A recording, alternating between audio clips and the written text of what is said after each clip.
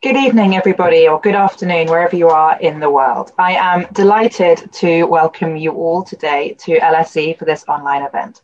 My name is Claire Wenham. I'm an assistant professor of global health policy in the health policy department at LSE. Now, the impact of infectious diseases like COVID on individuals and on communities doesn't fall evenly. We know that some people are more affected than others, and this can be dependent both on their gender, on their location, on their race, on their context, and on multiple other competing vulnerabilities. We also know it differs over context and it differs over time. So while studies are now showing that more men are dying of COVID, we also know that some of the secondary social and economic effects are negatively affecting women more than men. Indeed, school closures, lockdowns, and reduced access to healthcare are just some of the ways the pandemic is exaggerating existing gender disparities across our societies globally. So there's an acute need for recognition of these gender dynamics of the outbreak, all the way from preparing for outbreaks, responding to outbreaks, and thinking about how to revise and renew our response and our commitment to working together collectively at the global level to manage and mitigate against outbreaks.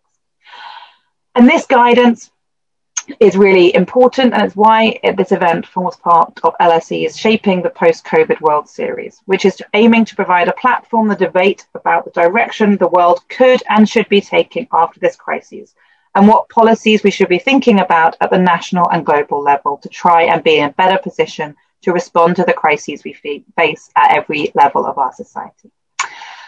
As chair of today's event, it gives me such a great pleasure to introduce our expert panel in the order they will speak, which is alphabetical.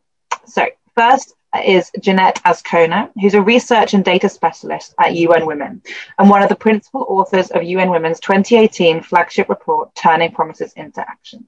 She's been at UN Women for over a decade, and before this she used to work at UNDP, including, importantly, working on the 2009 Human Development Report. Rupa Dutt is the Executive Director of Women Global in Health. She's a passionate advocate for gender equality in global health and a leading voice in the movement to correct the gender imbalance in global health leadership. Somehow she also finds time to be a practicing internal medicine physician. I don't quite know how.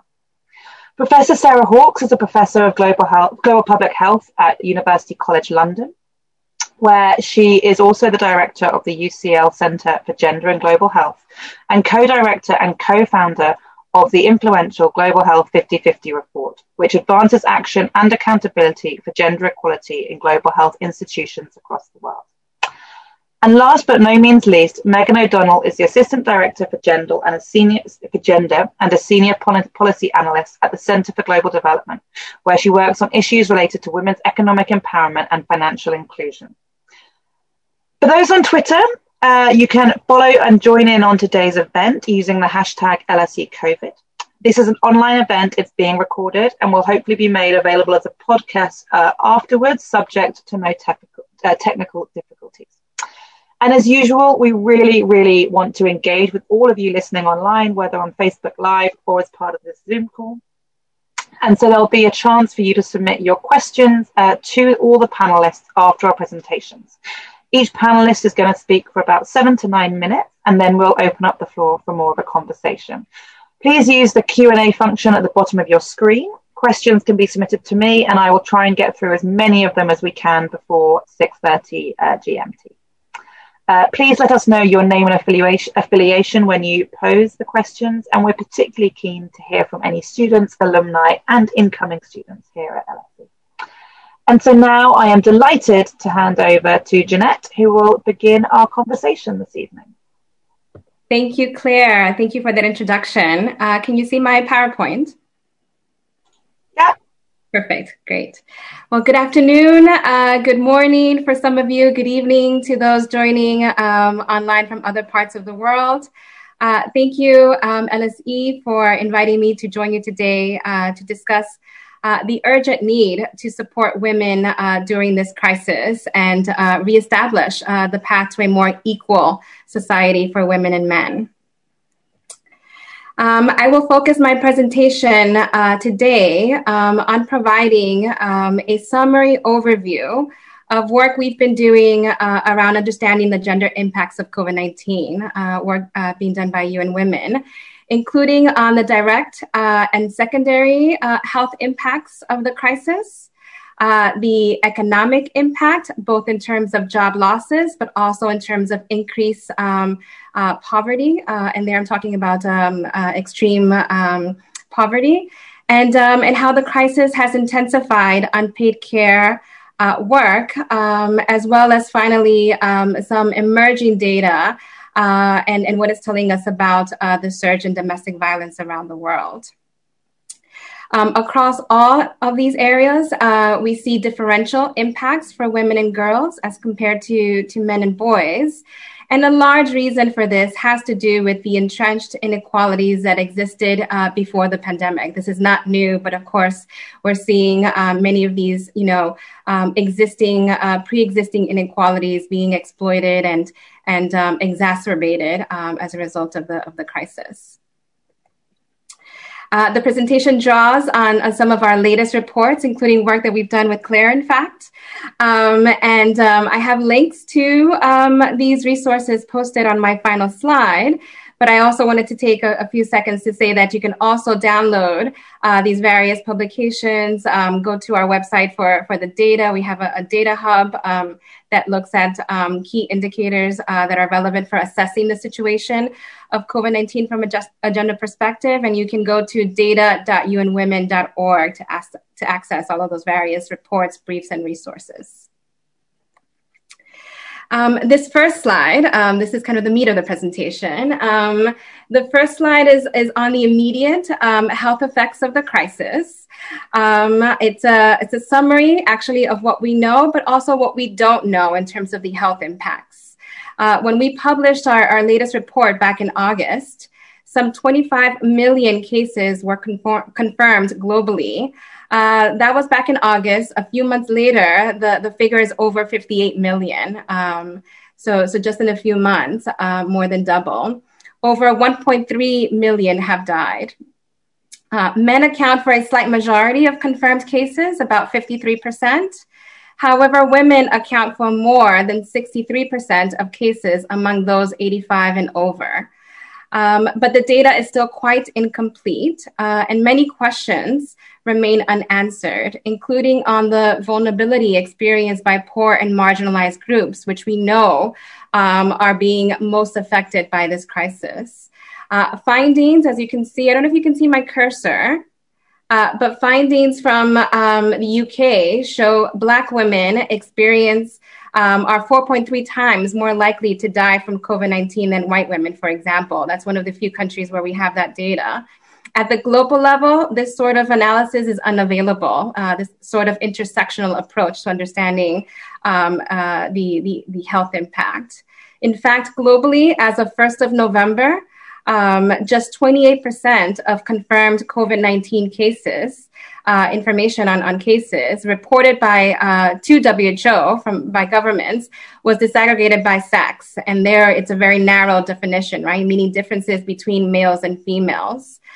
Information by race, ethnicity, by migration status, by gender identity, which by the way is different than when you disaggregate by sex, by disability and other characteristics are simply not available, at least not in the global level. And I'll just point very briefly to what was the number of cases and the percent of cases that we had data by sex and age in July. That was 37%. And as I just said, that number has now gone down to 28%, at least in terms of the reporting that's being done by governments directly to WHO. We know from past crises that another really big impact of these types of health crises is the impact that it has on women's access to sexual and reproductive health and health services. So that's a big area of concern. Across countries, women in need of family planning services are reporting difficulty accessing them since the pandemic began. We have data from rapid gender assessments conducted by UN Women in Azerbaijan and Turkey, for example, where 60% of women report having trouble accessing gynecological care as a result of COVID-19, as an example. We know from past crises that reduced access to sexual and reproductive health services can lead to major reversals in the progress made in reducing MMR. And so here you have just an example. This is in the slide, an example of progress we've made since the year 2000 on reducing MMR globally and across region, really seeing a trend downward in this very important target and indicator. But according to just some of the preliminary data being reported to WHO at the country level, we have reasons to believe that the pandemic may actually reverse some of this progress. And according to some estimates, MMR might increase by over 100,000 women in 12 months if urgent action isn't taken. Data from Zimbabwe, for example, shows that the number of C-sections performed decreased by 42% between January and April of 2020 compared with the same period in 2019. The number of live births in health facilities also fell by 21%, and new clients of birth control pills dropped by 90%. So just an illustrative example of the impact that we're seeing at the country level. But COVID-19 is not only a health crisis, as we all know, it is also an economic and social crisis. Some of the sectors hardest hit by the pandemic are feminized sectors characterized by low pay and poor working conditions, including lack of basic worker protection, such as paid sick and family leave. The retail industry, accommodation, and food sectors, for example, which require face-to-face interactions, have been devastated by job losses. In most countries, women are overrepresented in these sectors, often with a tenuous hold on their jobs to begin with. Globally, it's estimated that women are 19% more at risk of job loss than men as a result of the crisis. Female essential workers on the front lines are also facing challenges, including elevated exposure to the virus. And I won't go into all of the details here, but I do encourage you to go to our report to learn more. I did want to highlight some of this new data that actually is coming out in a blog with ILO later this week. This data tells us something that I think we knew from before the pandemic, right? That women's participation in labor markets are shaped by their domestic and caregiving responsibilities in ways that men's are not. When we look at labor force participation rates by sex, we see very little difference if we're looking at lone person households, right? Women living alone compared to men living alone. The gaps in participation and access to an income of your own and to jobs really becomes wider when we compare women in coupled households, for example, with small children at home compared to men in that same household composition. And there is also, growing evidence in this time of the pandemic that huge care burdens that have really ballooned as a result of the crisis are actually leading to women abandoning the labor market altogether. According to emerging data from a sample of 55 high and middle income countries, 48% of women aged 25 and over were out of the labor force by June of 2020, compared to 30% of men. And that's an additional 28 million women not looking for work, not employed, and outside of the labor force completely. We have some data from some countries and some regions. It's quite limited. But the data that we do have is actually pointing to some of the potential reasons for this. And again, it has to do with this care burden. Data from the United States, the European Union, and the United Kingdom point to increases in unpaid care and domestic work, and that broader childcare crisis as a leading factor in women being forced out of the labor force. In this slide that I'm showing to those of you that are connected today, you can see how women are more likely than men to be absent from work during the peak hours of the first wave of the pandemic. The red line is the women, and then the green line is the figure for men. And this is really, when schools and childcare centers were closed and remote and online formats of learning were put in place. And as you can see, it's women that are oftentimes taking the bulk of this responsibility and that having really, significant impacts on their access to other paid work and also more broadly to their health and well-being. In turn, a slowing economy, job losses, and lack of social protection is causing a resurgence in extreme poverty, affecting women the most. Already, women are more likely than men to live in extreme poverty. This is before the pandemic. We knew this to be true. As the crisis exacerbates labor market instabilities, many more women are expected to fall into extreme poverty. And according to the projections commissioned by UN Women and UNDP, the COVID-19 pandemic will see a surge in extreme poverty in developing countries. By 2021, around 435 million women and girls will be living on less than $1.90 a day, including 47 million pushed into poverty as a result of the crisis.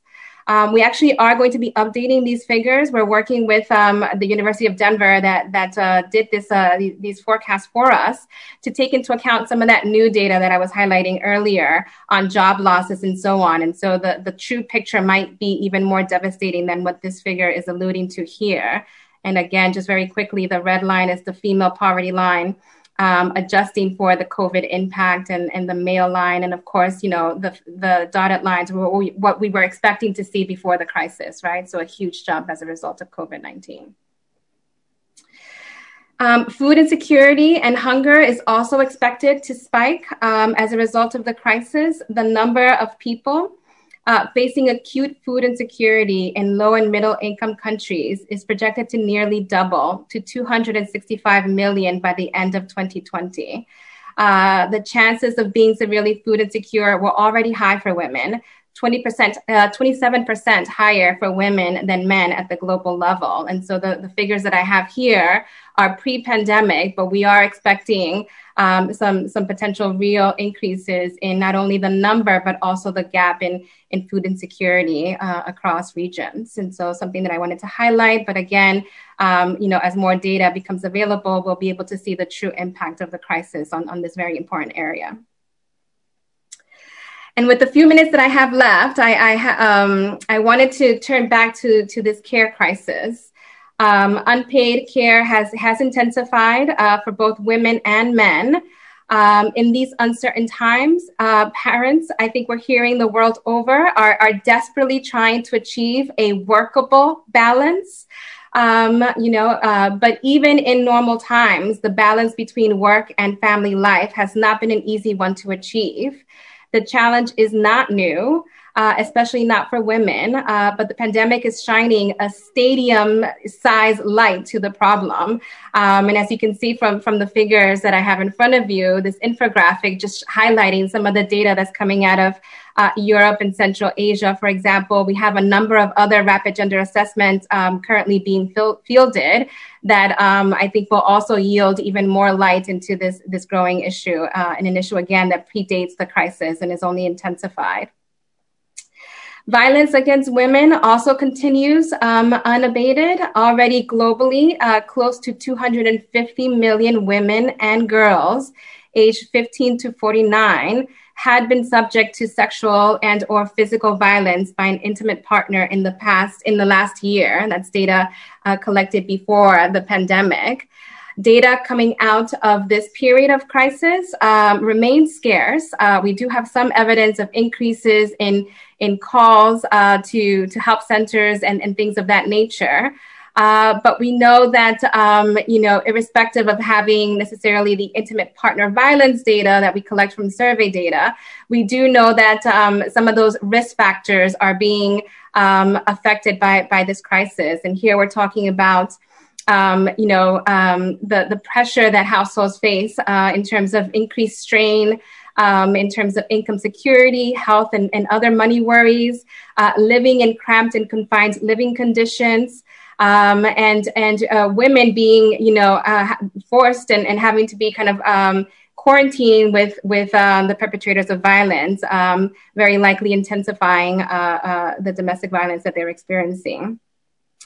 The other area that I wanted to highlight here is more on kind of the response and the actions that UN Women is calling for in this area. We know that many countries have very recently introduced laws against domestic violence, which is great news, but implementation and enforcement remains weak, and access to justice in many contexts remains elusive. So in the context of COVID-19, support for women and girls experiencing violence is more urgent than ever. Measures to protect women from violence must be a standard part of government response to the pandemic, as well as part of the long-term recovery packages that many countries are instituting. Key priority areas very quickly are, for example, ensuring that services for survivors are regarded as essential. They must be regarded as part of that essential package of services and policies to address the impact of the crisis, that these services remain open and are adequately resourced. We need to also place a high priority on police and justice responses to this area, to this issue. And, of course, greater support for hotlines for women's rights organizations working on the front line as just some other concrete examples in this area. And then finally, urgent action is just needed across all of these areas, right? And so we won't go into a lot of detail here with only 10 minutes, but very quickly, we need to be protecting women's health and well-being, including ensuring access to sexual and reproductive health services. So this is an area that in our advice to governments, we're really emphasizing.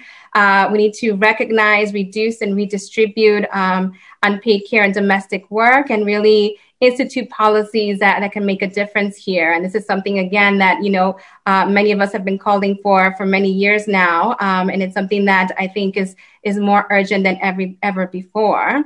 There's a strong need and an important need to address the pandemic's economic impact, which are definitely, gendered. We need to be focusing on eliminating longstanding inequalities that hinder women's opportunity in the labor market. Again, these are not new things. These are just areas that, have gained more, prominence given the pandemic, but really areas that have been long-standing issues. I talked about violence against women. And then finally, I'll just maybe end here and say that the other area that I think is really quite essential is focusing and allocating resources to improve gender data collection and disaggregating the data that we have across multiple dimensions, not just sex and age, but across many other dimensions that we know matter for understanding and for bringing visibility to those that are most marginalized and excluded in society. And so an emphasis there on data and using data and evidence and that knowledge to inform policy at the country level. I'll stop there.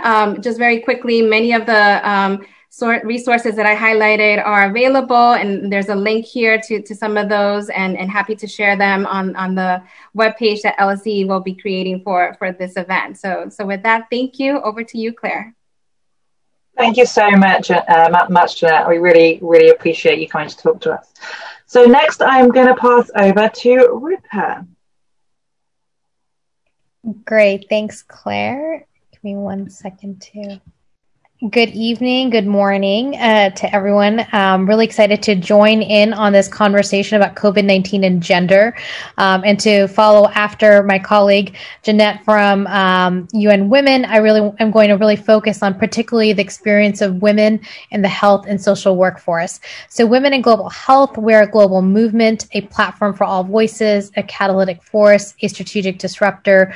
We have over 24 chapters around the world, and we invite all of you that are keen to advance gender equality in global health leadership by challenging power and privilege to please join us. A little bit about global health as a field. Global health is delivered by women, but led by men. If you take a look at this pyramid of leadership in global health, what you'll notice is that women provide most of the care, and particularly in the long-term care, those numbers are more than 90% occupied by women. When you take a look at the health and social workforce, those numbers are around 70%.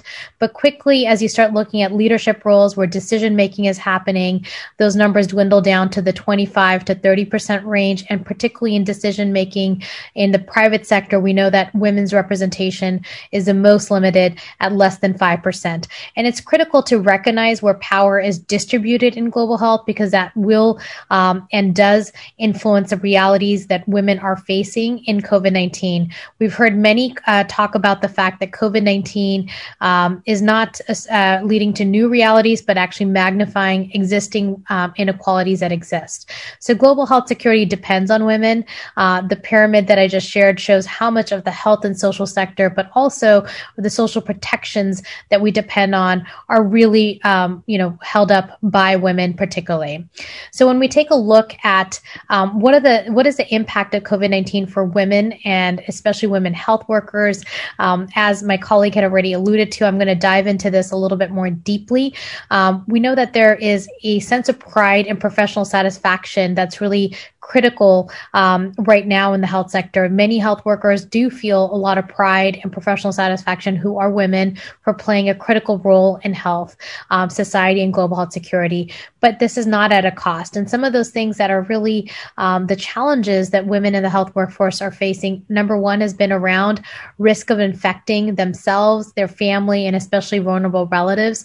Early on, there was not appropriate physical protective equipment universally around the world, but we know that even today, many health workers, and especially community health workers that are at the front line, the most exposed, they are at risk of getting the infection, and they do have to make difficult decisions about whether or not, to self-isolate to ensure that they don't bring the infection of COVID-19 back to their households, back to their communities. And these are not easy decisions. For many women, it is also about whether or not to spend time away from younger children to not expose them, or elderly parents to not expose them to the virus. We also know that there is as part of this high risk of infection, there's also long-term health impacts. We know that the estimates, again, UN Women's website is a great resource to see which countries are reporting health worker infections by gender. We know that we have an issue with not enough sex and gender disaggregated data.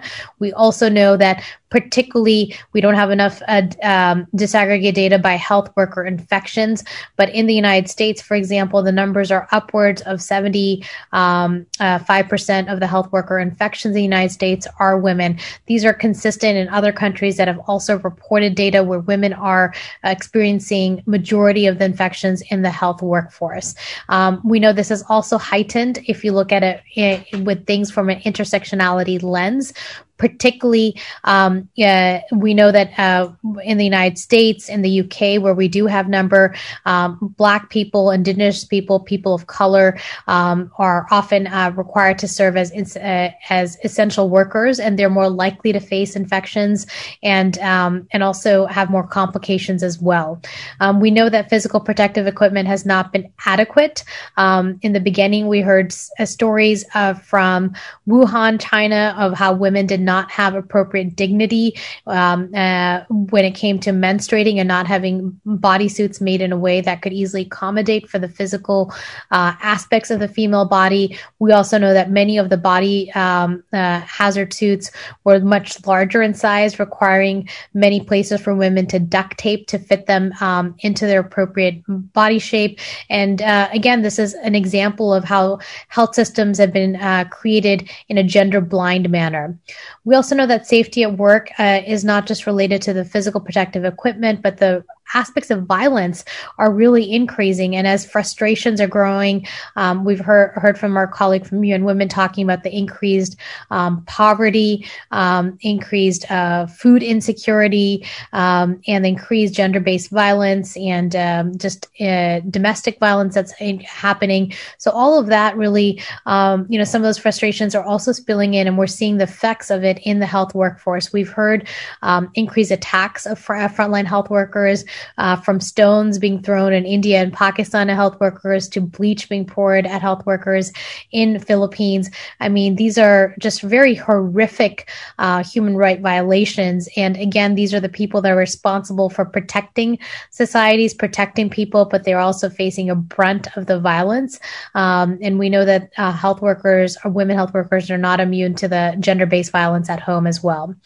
And this is all happening, in the context of being powerless. Health workers are not represented in decision-making bodies. Particularly, we know this has been an issue before COVID-19. This year marks the year of the nurse and midwife, and one of the call to actions for this year has been around ensuring that nurses and midwives are part of decision-making bodies at the national level. What COVID-19 has shown us, and I'll be covering this data in a bit more from a gender aspect, is again, health workers are not being represented in the COVID-19 advisory and national advisory boards that have been created. So they do feel powerless, and they're being marginalized in decision-making, yet they hold the expertise of the pandemic. We also know there's increasing stigma in the community for health workers being exposed to COVID-19.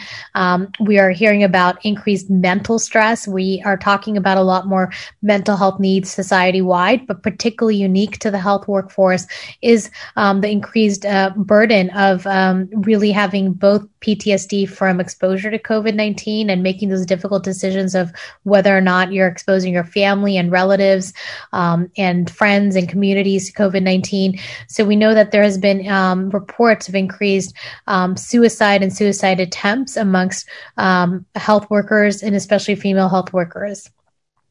We know there is long hours, exhaustion. This was especially seen in the first aspects of the pandemic, but it continues to spill over as we see waves number 2 and waves number 3. And this is in the context of the increased domestic work, as the UN Women colleague talked about. We know women on average have 2 to 3 hours of household care responsibilities. COVID-19, those numbers have easily doubled and tripled in many contexts, and those remain unpaid care responsibilities in the home and in the community.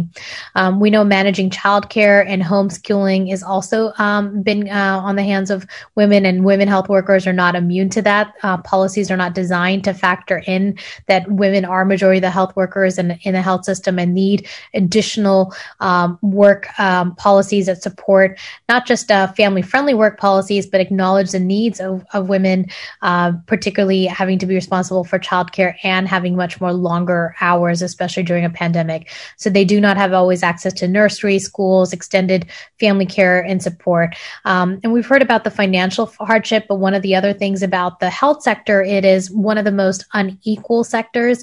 The gender pay gap, where we can measure it, shows us that the wage to gender pay gap is around 29%, whereas we know globally in other sectors it's around 20%.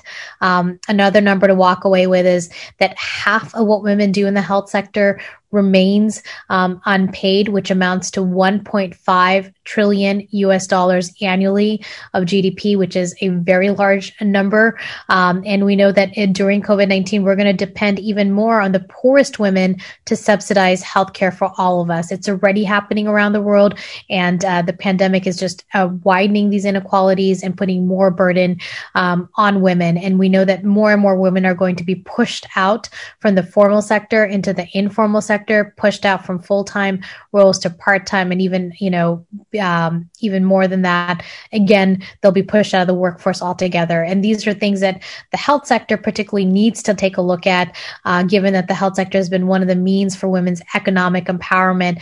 And we do have an 18 million health worker shortage predicted by 2030. So when we talk about health security depends on women, these are the many different ways it's happening. And just in closing, wanted to highlight, we know that COVID-19, it is an emergency, but do men really know best? ? We know that, this pandemic has really showed the power of women, the expertise of women.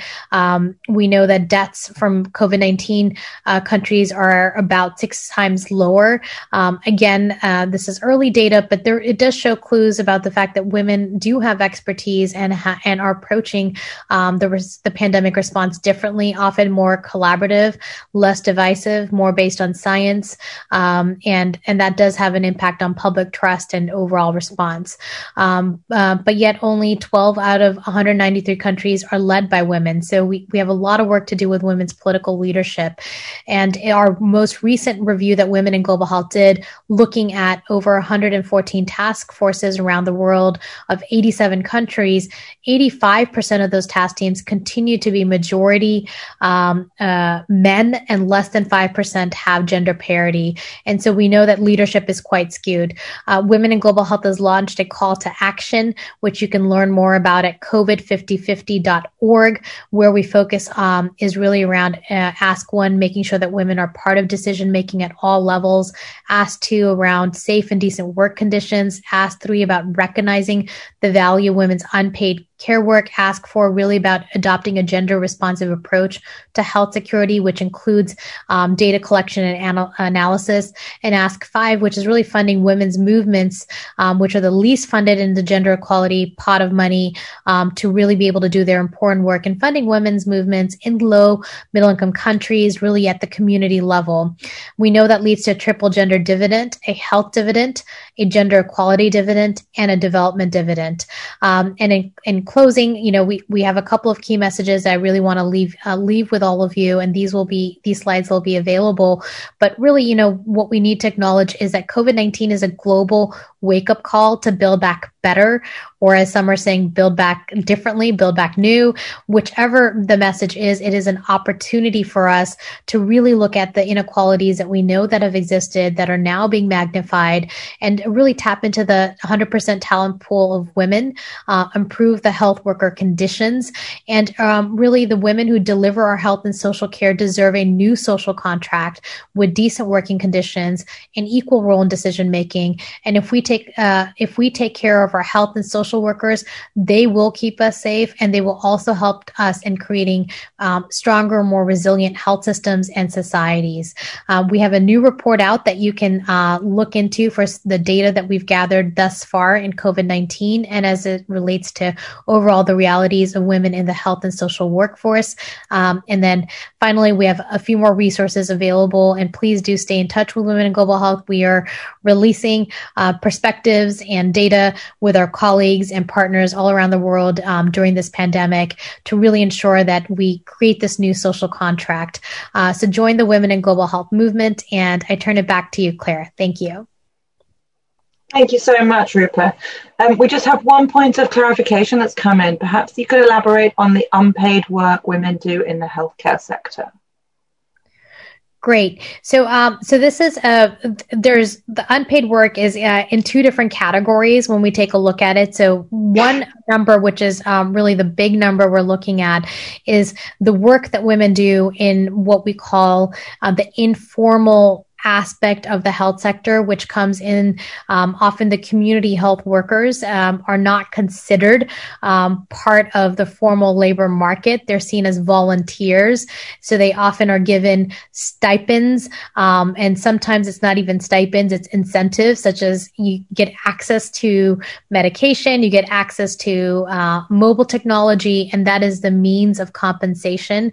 What that results in that is that if, as we are operating right now, such as a pandemic, if there is all of a sudden a halt in jobs, they do not get the protections that other health workers do as being formally part of the labor market, nor are they getting continuous salary. And so that's really the informal aspect of the health sector where community health workers are. Now, there's another part of the unpaid work which we talk about is the role that women and majority women already provide in their household and communities, which is providing childcare, care for elderly people. And what the pandemic has shown us is that they're even doing much more primary health care at home, and they're being asked to do much more primary health care management, and all of that remains, again, in the uncompensated way, and it's not even being counted. So that's the definition. And the estimates of even that 1.5 1.5 trillion US dollars. If you want to learn more about it, it is from a Lancet commission that was released in 2015 called Women and Health. And we know that when we've talked to the health economists that did that work, is that this is likely to be even underestimated. And the pandemic, those numbers are just going up higher. Thanks, Rupa, for clarifying that. So now I'm delighted to pass over to Sarah. Thank you very much, Claire. I am just hoping that this is now visible to you all. Sorry, I'm just gonna, there we go. Right. So it's great to have heard the previous two talks, which gave a fantastic overview of the particularly the gender impact of COVID across multiple sectors, and then obviously Rupa's very clear view of the impact that gender is having on COVID as it impacts the health sector in general. But what I'm going to talk about for the next few minutes is something a lot narrower, which is the impact of sex and gender on COVID outcomes as it relates to cases of COVID, death from COVID. In other words, who's actually getting infected, who's at risk of hospitalization, who's at risk of death, and what's that got to do with sex and gender.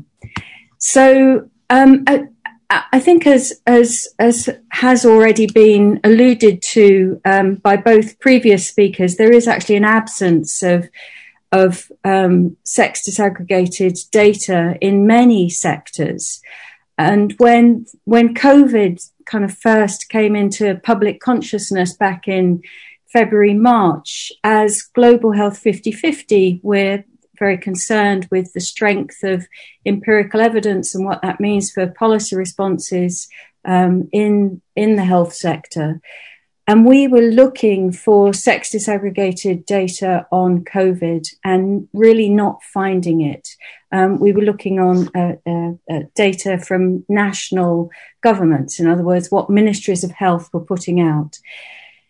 And so, somewhat foolishly, and to our certainly to the detriment of our own data as far as unpaid labour is concerned, and lack of sleep over the past 10 months is concerned, we stepped into the breach of the gender data gap and decided that what we would try to do is actually compile sex disaggregated data that was being put out by governments, in the recognition that although WHO, as the coordinating body for the global health system, should have the mandate to compile sex disaggregated data, it doesn't actually have the mandate to force countries to report sex disaggregated data. It can make recommendations, but it's up to countries whether or not they actually report data in a way that allows people like us to then come along and say, well, look at the differences between men and women, or look at the differences by age categories. And I'll come back in a little while to look at the differences by any other kind of intersectional lens that any of us might be interested in as far as the pandemic is concerned. So, I mean, it's been a fascinating experience setting up a data tracker like this, partly for the realization that despite everything that we're all taught in wonderful schools of public health, such as in LSE or UCL or all of those amazing schools of public health that we could all name around the world, which teach you that, you know, data is distributed in a certain way within ministries and through health information systems, et cetera, the reality of the pandemic is that actually we've been finding data on Twitter or on YouTube accounts, or just put out in very hard to find PDFs buried somewhere on a ministerial website. Right now, we are tracking data from, I've just worked this out, 184 countries, and we track data from each Ministry of Health or from each country every 2 weeks. And so the next few slides are really just to present to you what we have found currently. What we found in terms of trends, etc., is a slightly different talk, but I'll just tell you what it is that we're finding currently.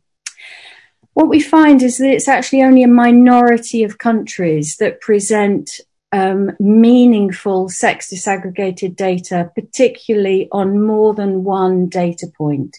So if you want to know something about cases and deaths in a sex disaggregated fashion, it's very difficult to find a substantial number of countries that report data in that way. The second thing that we have found, which I know Jeanette has flagged up already, is that actually the numbers of countries that are reporting sex disaggregated data is going down. It's not consistent. A country might have reported sex disaggregated data back in July, for example, and is no longer doing so. The second thing that we've discovered is that it's really difficult to get a full picture of what is happening in terms of COVID if we think about something beyond cases and deaths. And I think, even for for the majority of the audience that are not trained epidemiologists, although I suspect that by this stage of the pandemic, actually, we all feel like we're trained epidemiologists and all of us can tell each other what an R value is. But for those of us without formal training in epidemiology, I think you'll have all realized by now that actually cases in particular are very susceptible to the fluctuations of political priorities. So if a government puts lots of money and lots of resources into rolling out a testing program, your case numbers will go up. The thing that kind of at the end of the day really tells you something about sex disaggregated differences in terms of access to services is knowing something about who's actually getting tested. And for that, we've got very low numbers of countries. We've only got 10 countries that tell us anything about sex disaggregated testing data, for example. And then, as Rupa has alluded to, there are a small number of countries that do tell us about sex disaggregated cases in health workers. And essentially those cases, as far as I can see, reflect the sex disaggregated distribution of the labour force in the health sector in those countries. So for countries where you've got a very high majority of health workers who are female, you have more cases in female health workers. For a couple of countries where you actually have more male health workers, you have more male cases in the health workforce. But then we see, kind of what happens to people who get tested, who get confirmed as a case, in terms of who gets hospitalized, who gets admitted to ICU because they have a severe case, and then finally who dies. And the numbers, as I've said, are just not consistent enough for us to be able to give you a global picture across every single country with a full data set. But we've got enough data coming in from enough countries to be able to tell you the patterns that we see. And I think one of the things it's really important to look at a graph like this and kind of think about what does it mean, is what would we expect to see? All things being equal, what would we expect to see? Would we actually expect to see, for example, equal numbers of men and women being hospitalized, all other things being equal? Would we actually expect to see equal numbers of men and women dying, all other things being equal? And I think, to be really honest with you, we don't actually have enough surety in our data to know what level of difference we expect to see between men and women. What we can say is that right now there are actually fewer men who go and get tested compared to women. It's a small number of countries, but that fits a very well-established pattern of healthcare seeking, even for screening programs, whereby men are much less likely to take part in screening programs than women are. So systematic review done a couple of years ago by Alan White and colleagues very clearly showed that everything we know about who goes and seeks healthcare is replicated in terms of who goes and gets tested. And we're seeing that in COVID as well. Men in the 8 countries where we have the data are less likely to get tested. And then what we see, as has already been mentioned, is that men are more likely to be confirmed as a case, more likely to be hospitalized, more likely to be admitted to ICU, and at the end of the day are more likely to die compared to women. So the question is why? Let me skip that slide and ask why. And this is why I say, would we actually expect those numbers, those bars to hover equally around the 1 line, i.e. where men and women have equal outcomes? And I think the answer to that is probably no, because we know that for any disease, almost any disease that you can think of, or any condition that you can think of, there is a contribution of biology as well as gender. And we know that for the infectious diseases in particular, there is quite a well-established contribution of biology that acts differently in men and women, in terms of men and women as defined by X and Y and XX chromosomal makeup, that determines your immunological profile, your hormonal profile, and your ability to respond to the onslaught of an infectious disease. So we know that people with XX chromosomes have much more reactive immune systems in response to certain triggers from the environment, including pathogenic triggers, that leads, for example, to people with XX chromosomes being at higher risk of autoimmune disorders, but also being better, quote unquote, at fighting off infection. So we know that there are biological differences between, depending on chromosomal makeup, that are likely to mean that we're not going to see exactly equal outcomes between men and women in something like a global pandemic. Is that the only reason we're seeing these differences? I think that, again, the answer to that is probably no. That in addition to the role that sex differences are likely to be playing, I'm convinced, I'm pretty sure that everybody else on the panel is also convinced, but given the political nature of the gendered world in which we live, there are still some people unconvinced. But I'm convinced that gender is also playing a difference in why we see these outcome differences between men and women. And I mean, here's one slide taken from the Global Health 50/50 website. You can play around with the website and make your own slides, but I promise you they're all going to show the same picture. I'm not manipulating the data. I'm just showing you what the picture shows, which is that there is a clear and statistically significant relationship between the gender equality of a country and the risk of death between men and women from COVID in that country.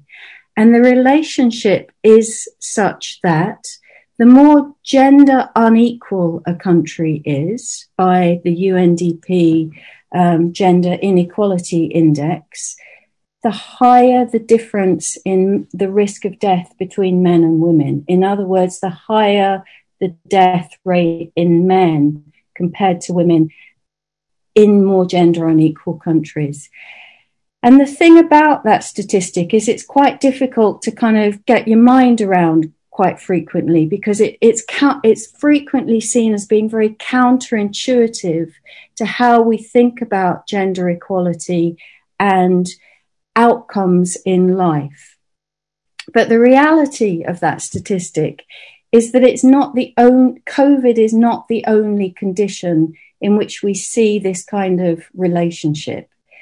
And here's what I think is one explanation of the relationship between gender and COVID outcomes like the one I've just shown you, which is that in those gender unequal societies where men have more power, they have more power essentially to participate in environments that are injurious to their health.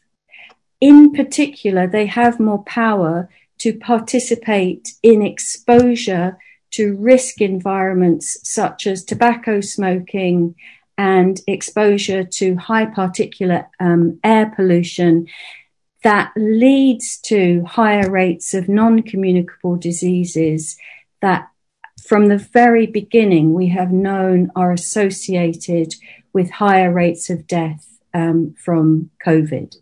So I think that there is a gendered pathway of risk that is working against men's positive outcomes in COVID in very gender unequal societies, but in more gender equal societies puts women at as higher risk as men. So in those countries where we're seeing COVID outcomes, COVID death rates that are equal in men and women, we're also seeing women with, for example, a much higher participation in the paid labour workforce, women with a much higher rate of exposure through activities such as tobacco smoking and alcohol drinking.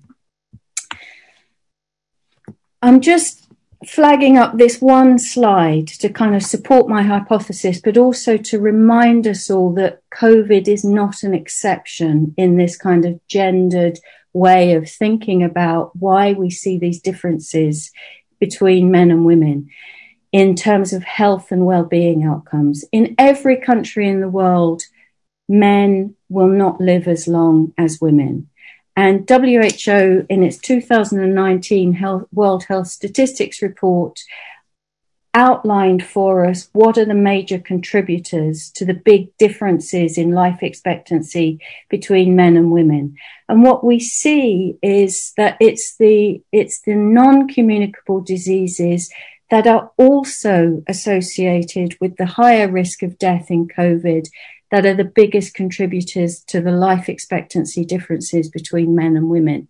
Heart disease, lung disease, strokes, chronic obstructive pulmonary disease, etc. These are the diseases causing men to not have as high life expectancy as women, and also associated with higher risks of death from COVID. So COVID is fitting a pattern. It's not an exception. It's fitting a pattern as far as risk of mortality being higher in men is concerned.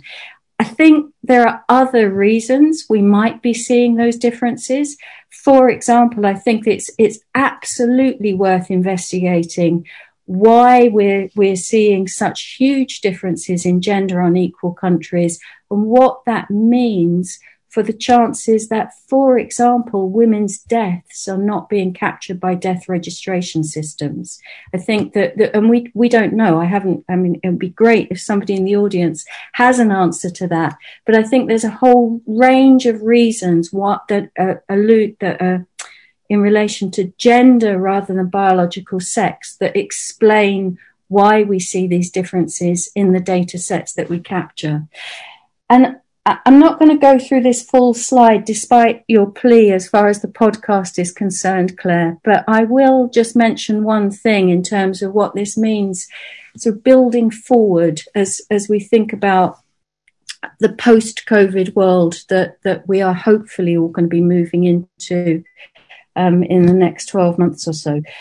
First of all, I think that the data that we've been collecting over the past 10 months really illustrate to us that now is not the time to stop collecting sex disaggregated data, and that when interventions such as a vaccine are being rolled out across the world, we absolutely need sex disaggregated data on vaccines in order to understand the relationship between equality and access to interventions, which can otherwise work in the disfavor of women. But I think the other thing that I'd really like to flag up, particularly for the people at the start of their careers, the people who are, coming to great institutions such as LSE to learn how to interpret data, is that the one thing that I think we've all learned over the past year running this data tracker is that data is not just a technical exercise, that what this data has allowed us to do is hold systems to account. It's not just about understanding the risk and spread of an epidemic. It's about holding government systems to account to ensure that we achieve equity and equality for everyone. Thank you. Thank you so much, Cheryl. That's fascinating. Lots of questions, I'm sure. And finally, I'm going to pass over to Megan.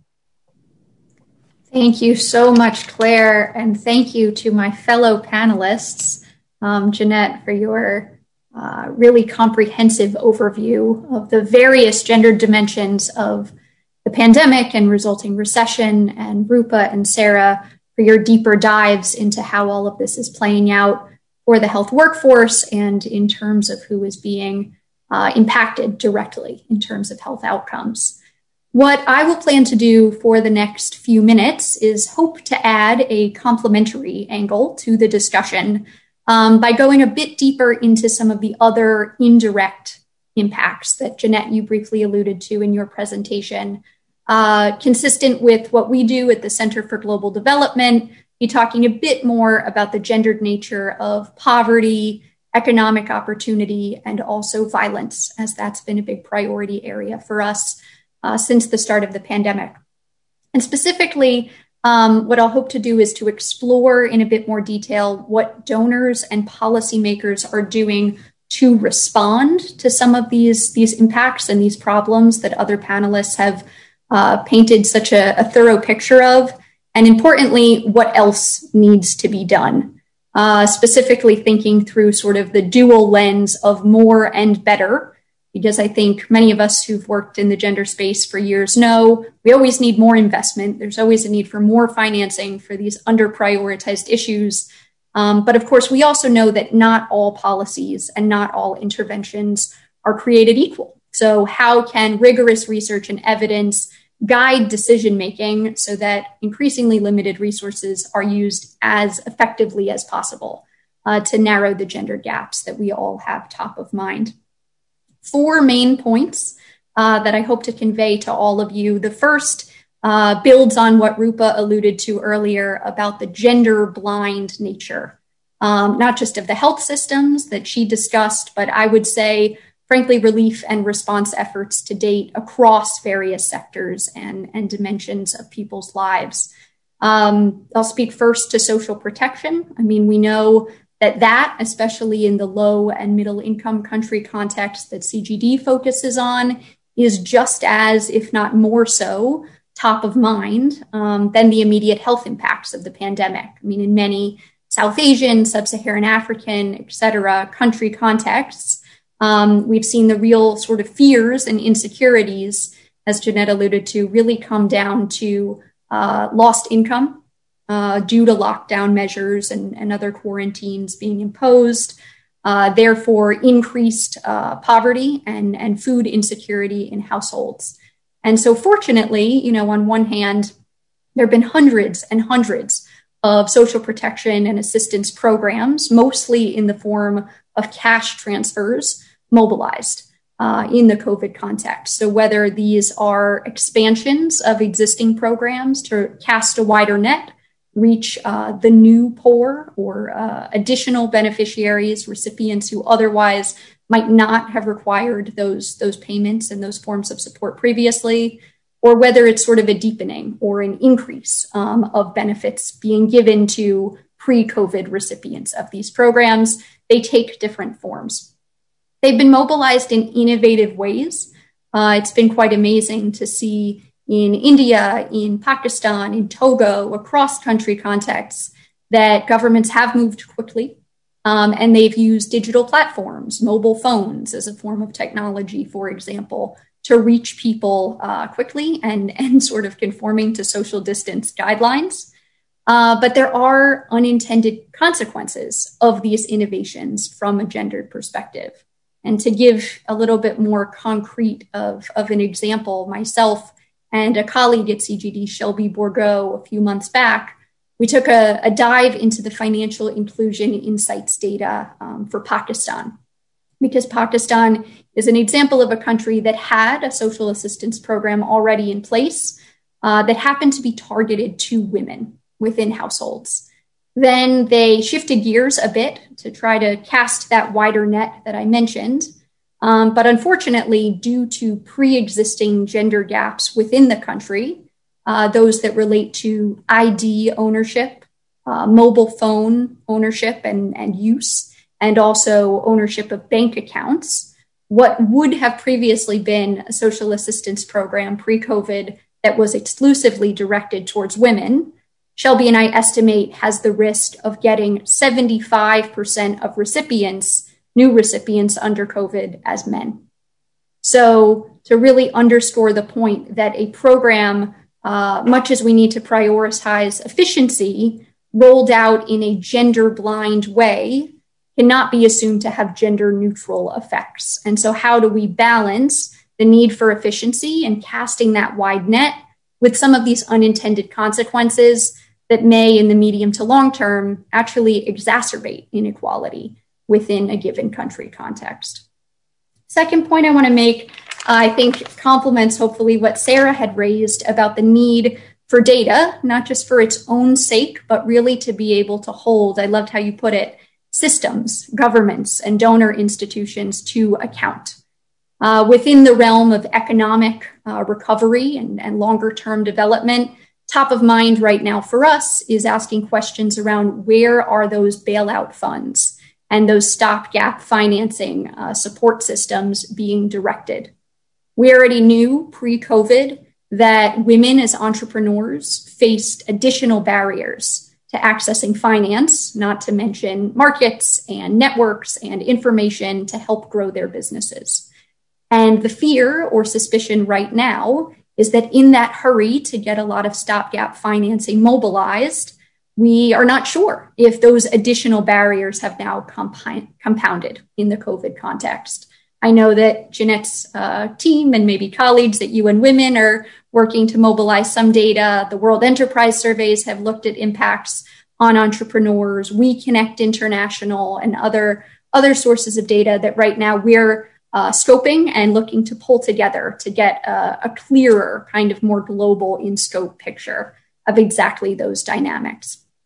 But regardless, it stands to reason that going forward, donors that have leverage to be requesting information on where these types of loans are going should exercise that leverage so that we have a clearer sense of the baseline. We have a clearer sense of where that financing is being directed, and therefore the more precise nature of the gaps that we have to fill.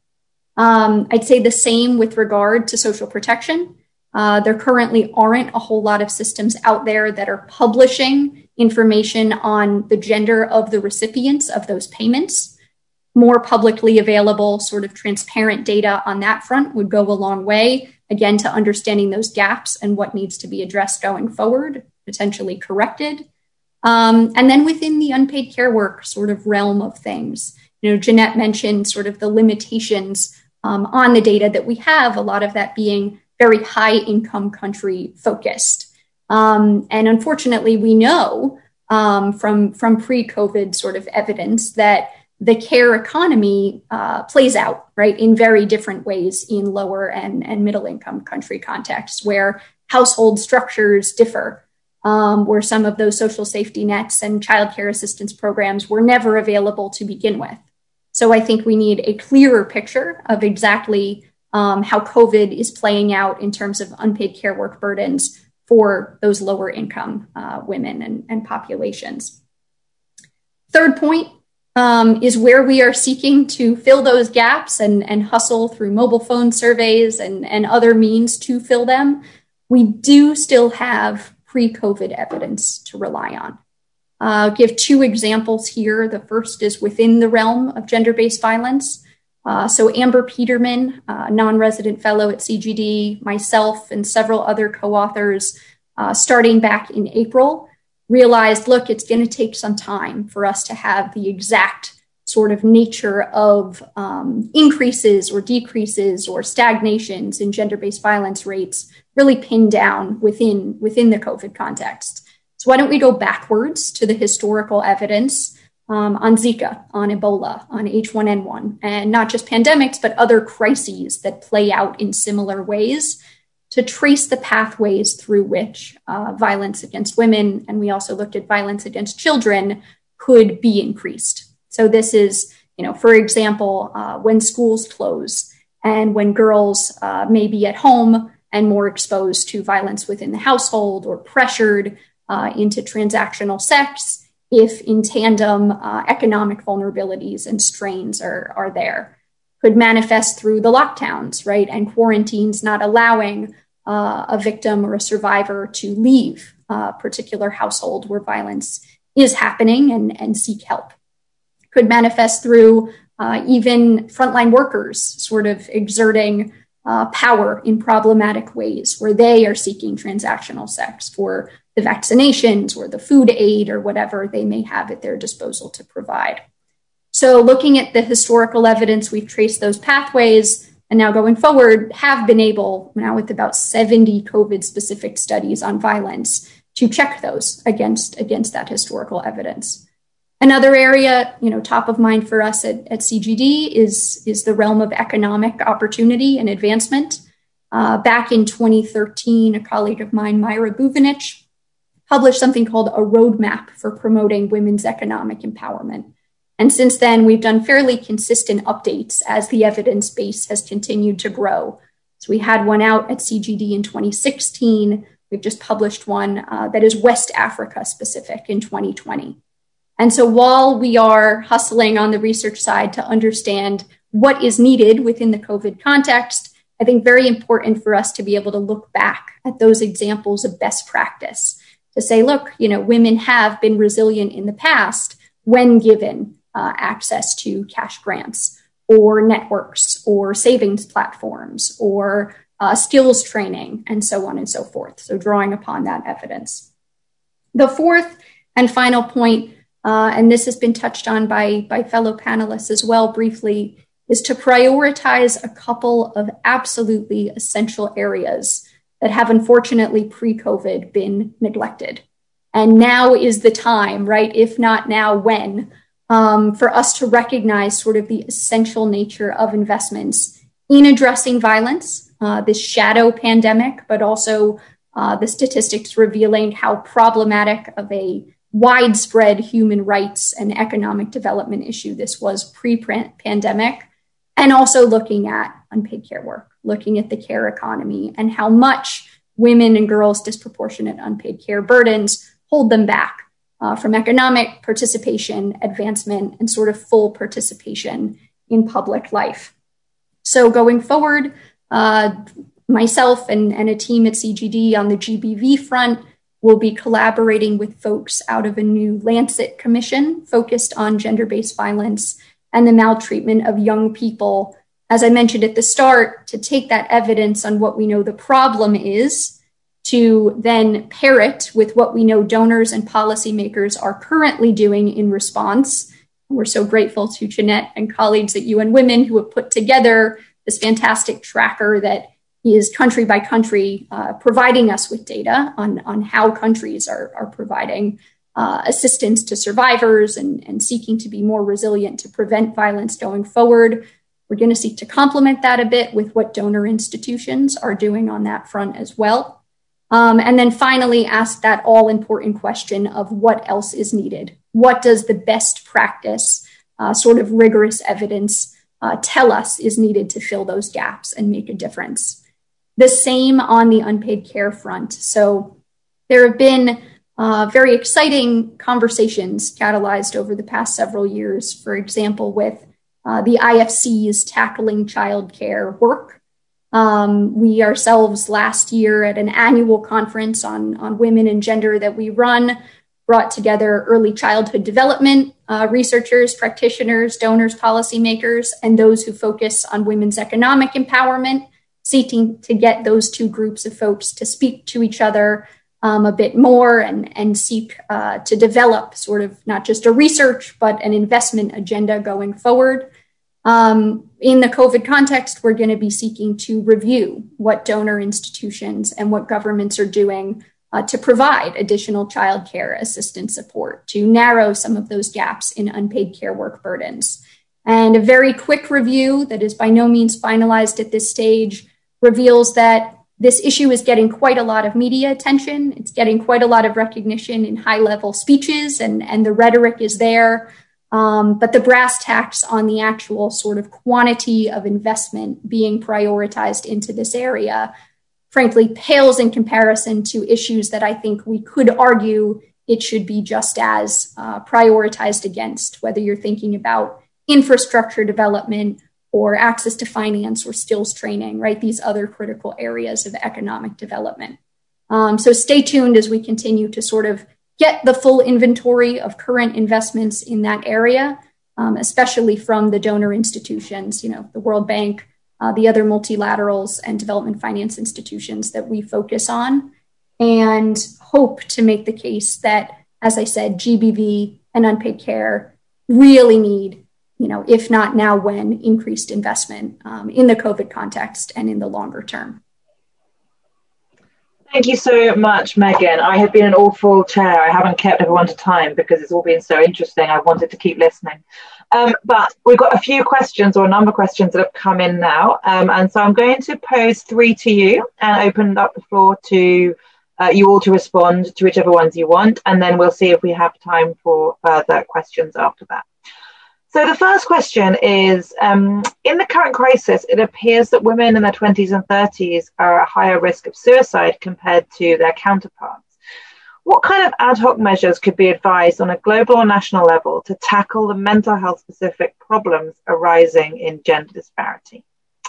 The second question I'm posing is, have any global health organizations and national leaders shown an interest in changing the status quo on these equalities? And how is this data gathered? Do you have any concrete examples? And the final question I'm going to pose to you now is around, would you say that risk behavior impacts on how men have responded to the risk of catching COVID? For example, how men might be wearing masks less than women or adhering to isolation restrictions compared to women. So I am going to start with Sarah. She's in my top left corner, unless you want me to start elsewhere. I'm very happy to start, and I'll start with the one that I probably feel more qualified to answer, which is around risk behaviours in men. And I think the very quick and easy answer to that is we simply don't have enough data to say. I think that there's a lot of sort of anecdotal reporting, but at a global level, we certainly don't have enough hard evidence to say that this is about differences in risk behaviours. So I'm not sure I could give a more fulsome answer than that, except to say I would also, given my background and training and everything I believe in, caution against putting risk at the level of individuals. That, you know, what drives health outcomes beyond the individual is the gendered structures within which people operate. So whilst you can measure risk behaviours at individual levels, you have to really think about what drives people to act in the way they do. Fabulous, thank you. I'm going to pass to Jeanette. Thank you, Claire. I think I'll tackle the question about what policy actions countries are taking to change some of the things that we talked about today in all of our presentations. And there are a number of concrete examples. I will say that Megan was alluding to some of the work that we've been doing tracking policies and whether the responses to the pandemic are gender sensitive. And by and large, they're not. There are a number of countries that are making sure that the policies they're implementing have a gender focus. But I would say, just looking at some of the numbers that we have, and this is early data, right? So we'll have to see, how it also changes over time as policies and interventions are reduced and taken back and the situation changes. But just looking at how many countries have taken a gender perspective in policies and interventions aimed at addressing labor market issues and unpaid care and domestic work, only 17% of countries have measures in place to tackle these issues and to really squarely address that care crisis that many of us talked about today. So that just gives you an example of some of the things that we're struggling with. The rhetoric is there, as Megan alluded to, but oftentimes the follow-up, right? The follow-through is not there. Not only is it not there in terms of the policies and interventions that are being prioritized, but in terms of the resources, right? That you need to fully implement them. So that's another area, not just whether they are committing to it and saying that they're going to have a policy in place, but whether that then those policies are adequately financed and funded. So that's another area that we're monitoring closely. In terms of countries that are doing some concrete things, just looking at some of the things that we've seen. El Salvador, for example, has mandated private companies to provide 30 days of paid sick leave to all workers aged 60 and over, pregnant women, and those with pre-existing conditions. So trying to address in some way some of the gaps that we talked about in terms of family leave, paid sick leave, etc. Burkina Faso is providing cash transfers to informal workers, including, kind of street vendors and the like. So really addressing that problem that we talked about of informal workers being much more at risk in this climate of job losses and not having any access to social protection, and how to address that and make sure that, they have income security during this time of crisis. Countries such as Germany, Italy, and Costa Rica have introduced paid reductions in working time, working share arrangements. They've expanded access to family leave and paid sick leave, and are including self-employed workers and childcare for essential workers as part of their package.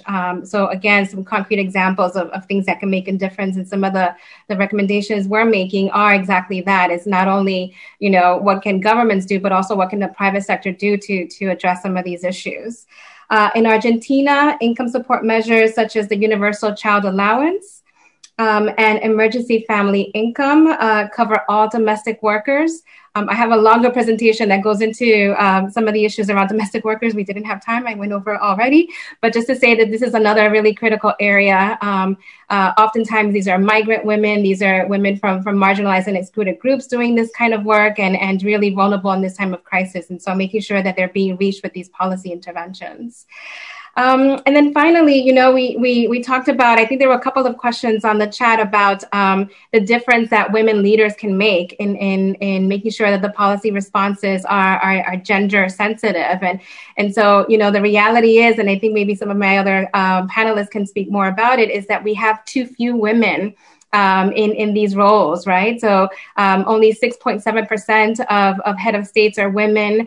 You look at the health sector, and yes, 70, 80, 90% of those on the front line, as Rupa mentioned, are women. But when you look at those who are executives in the health sector, who are ministers of health, we're really relegated to a quarter of those positions of leadership. So when you look at the number of women, the share of women that are ministers of health, I think it's in terms of the last data, only 24.7% are women. And so there's a real gap and a real struggle there. But where we do see women, in positions of power and leadership, some of the stuff that I think Rupa also highlighted, we are seeing, some of the emerging data quite limited, and I think the sample is too small, but we are seeing that they're making a difference, right? New Zealand is an example that gets highlighted a lot in terms of being able to respond to the pandemic and to the crisis early and decisively, prioritizing the health effects over the economic. That's something that some work, I think it's from the Reading and Liverpool University have looked at, how are women leaders different from male leaders with this small sample of only, 21 or so heads of state. We are seeing that they're prioritizing and taking action that focuses on the immediate health impact, and then realizing that you have to play kind of that long game, right? That you will need to address the economic effects as well, but we also need to take control of the health impact. And so there's some concrete examples. I think the last one I was going to say, I think New Zealand just recently has instituted a law making sure that we have that women who are who have experienced domestic violence have 10 days of paid leave to be able to move house and to do, to address kind of the immediate, need for themselves and their families. And so again, concrete examples of women leaders prioritizing women's needs. And so I think while the evidence is still needs to be kind of expanded, I think there is some signaling there about the impact that women can make when they are, at the decision table and prioritizing, again, the needs and challenges that women at all levels are facing. Over to you. Thanks, Jeanette. Megan. Yes, I will just quickly build on Jeanette's last point. I think to keep in mind two things as we are continuing to collect information on governments and donors' policy responses to these issues. The first is, when we say gender sensitive, that doesn't necessitate an intersectional lens, even though it should, right? So when we ask questions around gender sensitivity, I think it's very important to take it that next step farther and say which women, right? So especially in lower income settings, if you're in the informal or non-salaried workforce, there's a risk that a lot of these benefits that are being rolled out that only apply to higher income, right, formal workers are not actually applicable to you. So asking sort of questions about the intersectional inclusion of these measures, I think will be key. The second, of course, is follow through, which I think has been a big theme of our discussion. A lot of these responses being rolled out right now are still very early days. They're still in a commitment making phase. So a particular government has pledged to take a gender sensitive approach to their social protection efforts or their economic recovery plans. We are going to have to hold them accountable with the data that we've all been discussing. So has there been follow through on the implementation of some of these commitments that are still quite new? And last but not least, Rupa. Great. Just building on what's already been said, I do want to touch upon the mental health one. I think that is a really crucial one. And this is a society-wide issue. We need to take the stigma out of mental health, but also really acknowledge that health and social care workers are people first, and they are, taking on some very tough jobs at risk, and a lot of risks that I talked about already that, puts the pressure and stress at a higher level, and they're more, at risk for developing a mental health needs, and that we don't really set up our health systems to take care of our health workers. And there, really is a strong call to action from the WHO, which was launched around Patient Safety Day, really making it both about patient safety, but also about health worker safety and especially the mental psychosocial needs. So really designing policies and providing services where one, mental health is not stigmatized, and two, that there are support services available from counseling to also really just providing the share of burden that health workers already are facing. So providing services for family care, child care, and flexibility in work, and also making sure they are getting safe and decent work conditions. There are ILO, International Labor Organization, conventions on this, including ILO Convention on 189 on informal work and 190 on workplaces free from all forms of harassment and violence. The 190 still needs to be ratified further. Only 3 countries have agreed to it. So this is an opportunity to use global agreements and tools to impact, realities. Then as far as the question raised about, are we seeing, more commitment from global organizations or other governments around the world to take on gender equality? This answer is two parts. One, we are seeing, increased commitment, but is it enough? No, I'd say that we need much more commitment and larger commitment and linked to actually funding and financing the commitments that are being made.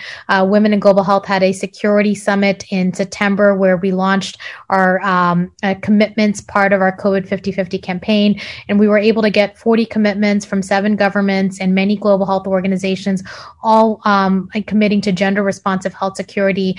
But we know that, that commitment needs to turn into real action and investments linked to that action. And we'd like to see a lot more of that.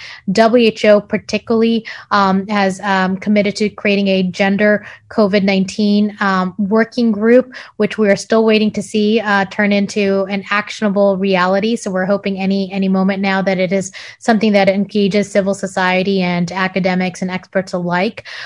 We know that they are working closely with partners on this call on gender and sex disaggregated data. But again, more needs to be done. And really the call is for all of us to pressure our governments to prioritize this and use our governments to really make sure that we're contextualizing it in on the ground realities. Thank you. Back to you, Claire. Thank you, everybody. We're already out of time, if you can believe it. Thank you for all of your time this afternoon, this morning, wherever you are. And thank you to all the audience for joining us on this panel session. It's been such a treat to have such excellent minds all together and sharing all their thinking on sex and gender and COVID. So from all of us at LSE, we wish you well.